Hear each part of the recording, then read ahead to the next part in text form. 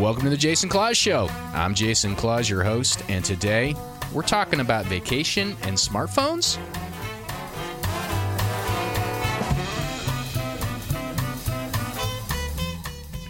Welcome, everybody. My name's Jason Claus. I'm your host, and this is the Jason Claus Show. My experience is that the best business leaders and managers out there, they're idea collectors. They're always on the lookout for great ways to take technology and use it to help their team. They're looking for good tactics and strategies to help their people perform better, learn better, get to where they need to be from where they are. And that's what this show's about. It's about finding those ideas and sharing those ideas with a growing community of Bay Area business leaders. Got a great episode for you today. It's another short one, and it's timely because vacation's in the air, and many of us are addicted to those smartphones. And those phones can actually really create some real problems for us when we're trying to spend time with our family or our loved ones or our traveling companions. And so I thought I'd just talk about it a little bit. I found a couple of great articles, and we'll get into it right after this.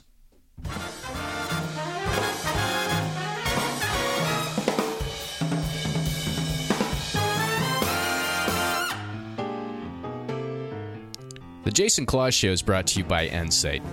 I'm going to take a minute and read a 5-star review that we recently got from Carolyn. And I quote, "The Insight team is always prompt, courteous, and patient, and always gets to the root of the problem. I never feel rushed or foolish and always have confidence that the problem will be solved." Carolyn, thanks for sharing that. It makes me feel really good, and I know it makes the team feel good too. But you know, it begs the question. If you're not one of Insight's clients and you can't say something like that about your current provider, we should talk. I'd encourage you to head over to www.insight.net. Look around. See why more than 250 companies in the Bay Area trust us to deliver a phenomenal experience as it relates to their computer systems.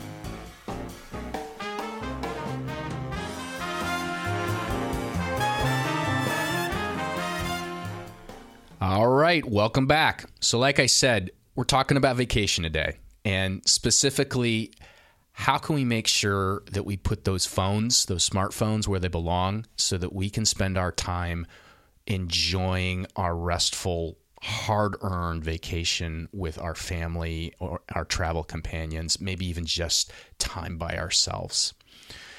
The reason I thought that this was an idea worth sharing, there's a ton of research out there talking about the way the brain works and how smartphones they're just candy for that brain. And there's a lot of suggestions that way more of us are probably addicted to those phones, like actually addicted to those phones than we want to give credit to.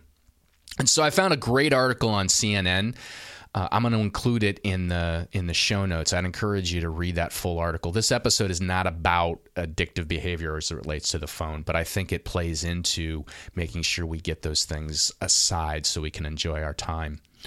The article has, among other things, a link to an assessment that you can take if you want to test and see where you rate on the scale of addiction relative to your phone.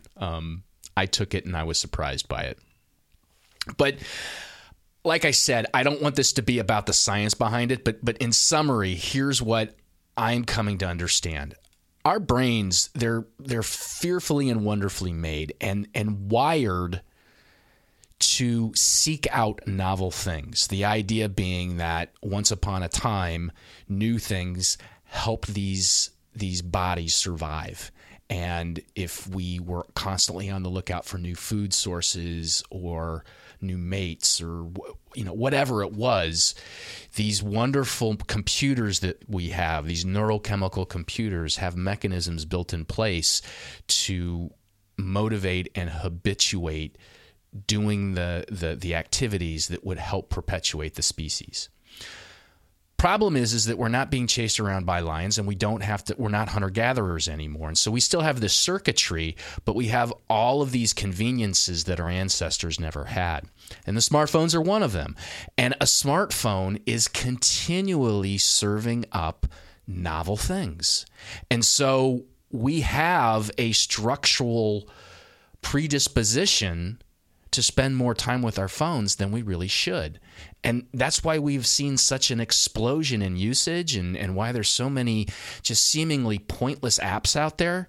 It's because it really helps or impacts our own circuitry. And so I wanted to bring that up. And there's more that you can read on that if you want to. And maybe one day we'll do an episode on that and I can interview somebody that's really an expert on it. But that's kind of where our starting point is as it relates to getting that phone out of our hands so that we can enjoy our time with our family this vacation season. I just got a couple of humble suggestions to share with you. This is going to be a really quick one. There's also going to be links to some articles that I read in preparation. But I think number one, this is not the kind of thing that you can't plan for. Just like anything else where we know we're going to be confronted with sort of the machine or previous habits. It comes down to kind of putting a stake in the ground and saying, okay, this is what I'm trying to do, and then telling people what you're trying to do. So first things first, make your travel companions. For me, it's my family, and I'm going to make sure my family knows my goal is to spend as little time with that phone as possible, so that I can spend as much time with you as possible. And I got 2 little girls, so that'll really easily morph into daddy. They'll let me know. I got to imagine those of you that have kids, your kids will let you know too. Also, my beautiful bride, I know she'll let me know as well.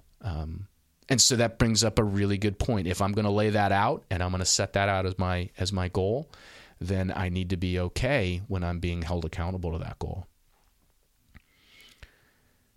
Number 2, as I'm out and about, the phone probably for me shouldn't be in my pocket. I'm going to need to put it in the backpack, turn it off, or put it on airplane mode. Now, I am not a shutterbug in the same way that a lot of folks are. In fact, growing up in the analog world or the film world or the Kodak world, I remember my mother very clearly sharing with the rest of the family that, look, I'm interested in spending this time with you, and I don't want to be behind a camera trying to take photos of it. So we're not going to have as many photos as maybe some of the other families, and that's just going to have to be okay. And Mama, I just like to thank you for that. That's a great example. And so I've always tried to make sure that as it relates to taking photos, I'm present. And this is my attempt to try to take the other pieces of this forward too. But for those of us that do want to have the camera aspects of the phone, I'd encourage you to put it on airplane mode. That, for the most part, is just going to turn it into the camera that you need. There's still apps that'll work, and so each of you will have to kind of figure that out on your own. But keeping the phone, like physically keeping the phone out of your hands while you're spending time vacating, that's a good first step. Next one is more mental, right? I just wrote down the world won't end, and most of the articles I read had some story of just kind of coming to grips with the fact that we all have a chorus of negative voices telling us that we're going to lose our job, or that all important email is going to come in, or someone's going to get mad at me if I don't immediately respond. And I've actually written an article that's up on LinkedIn about the chorus and about, kind of that inner voice, that inner negative voice. And I've got other tactics for dealing with that. But as it relates to this, a lot of it is just, for me, it's just having that humility to say, people can do without me for a week. Nothing bad's going to happen. And I've actually put this in practice. I did this on spring break, and the world just went on. Not that I wasn't missed. I mean, I think people care about me, but they went on with their lives, and they weren't really too concerned about how quickly I was responding. Provided that when I got back, I responded. One of the things you can do, just make sure you put your autoresponder on and set people's expectations, and it should be okay. So there's that, right? Keep it in your phone, and then just having, because it can create anxiety, and just kind of having that little talk with yourself can really help.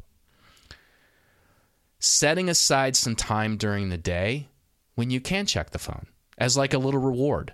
I thought that was a great idea that I thought should be shared. One of the things that I saw in one of the articles was be disciplined about this. Maybe set a timer. I'm going to give myself 15 minutes of phone time while the kids are sleeping, or something like that. But really be disciplined and avoid that temptation to spend more time with the phone than you should. I want to kind of get back into the anxiety piece of this, because it's legitimate that people might feel anxious doing this, and maybe adopting breathing exercises or something like that. I just want to share, I do a breathing exercise often just because it's helpful for me, where I just close my eyes, and for 5 minutes I just breathe, and it's amazing the impact that has on me. And then lastly, the last item that I'll share is grace. Ask for grace from your family and friends, and give grace, right? You don't have to be perfect at this. The idea is to try to maximize the time that you're spending with your family. All right, that's it. That's all I got. I hope you have great vacations planned for your future. If you don't, I hope you got a great staycation. I hope you take some time this summer to try to recharge your batteries. I'm looking forward to mine, like I said. Next episode probably is going to be something on cybersecurity. There's a lot out there. Maybe we'll do an interview. We'll try to keep them short too, so that so there's not a lot, not a lot of fluff. Until next time, I hope that my good friend Jesus blesses you with peace in your heart, wisdom in your spirit, and just a ton of laughter in your belly. You take care now.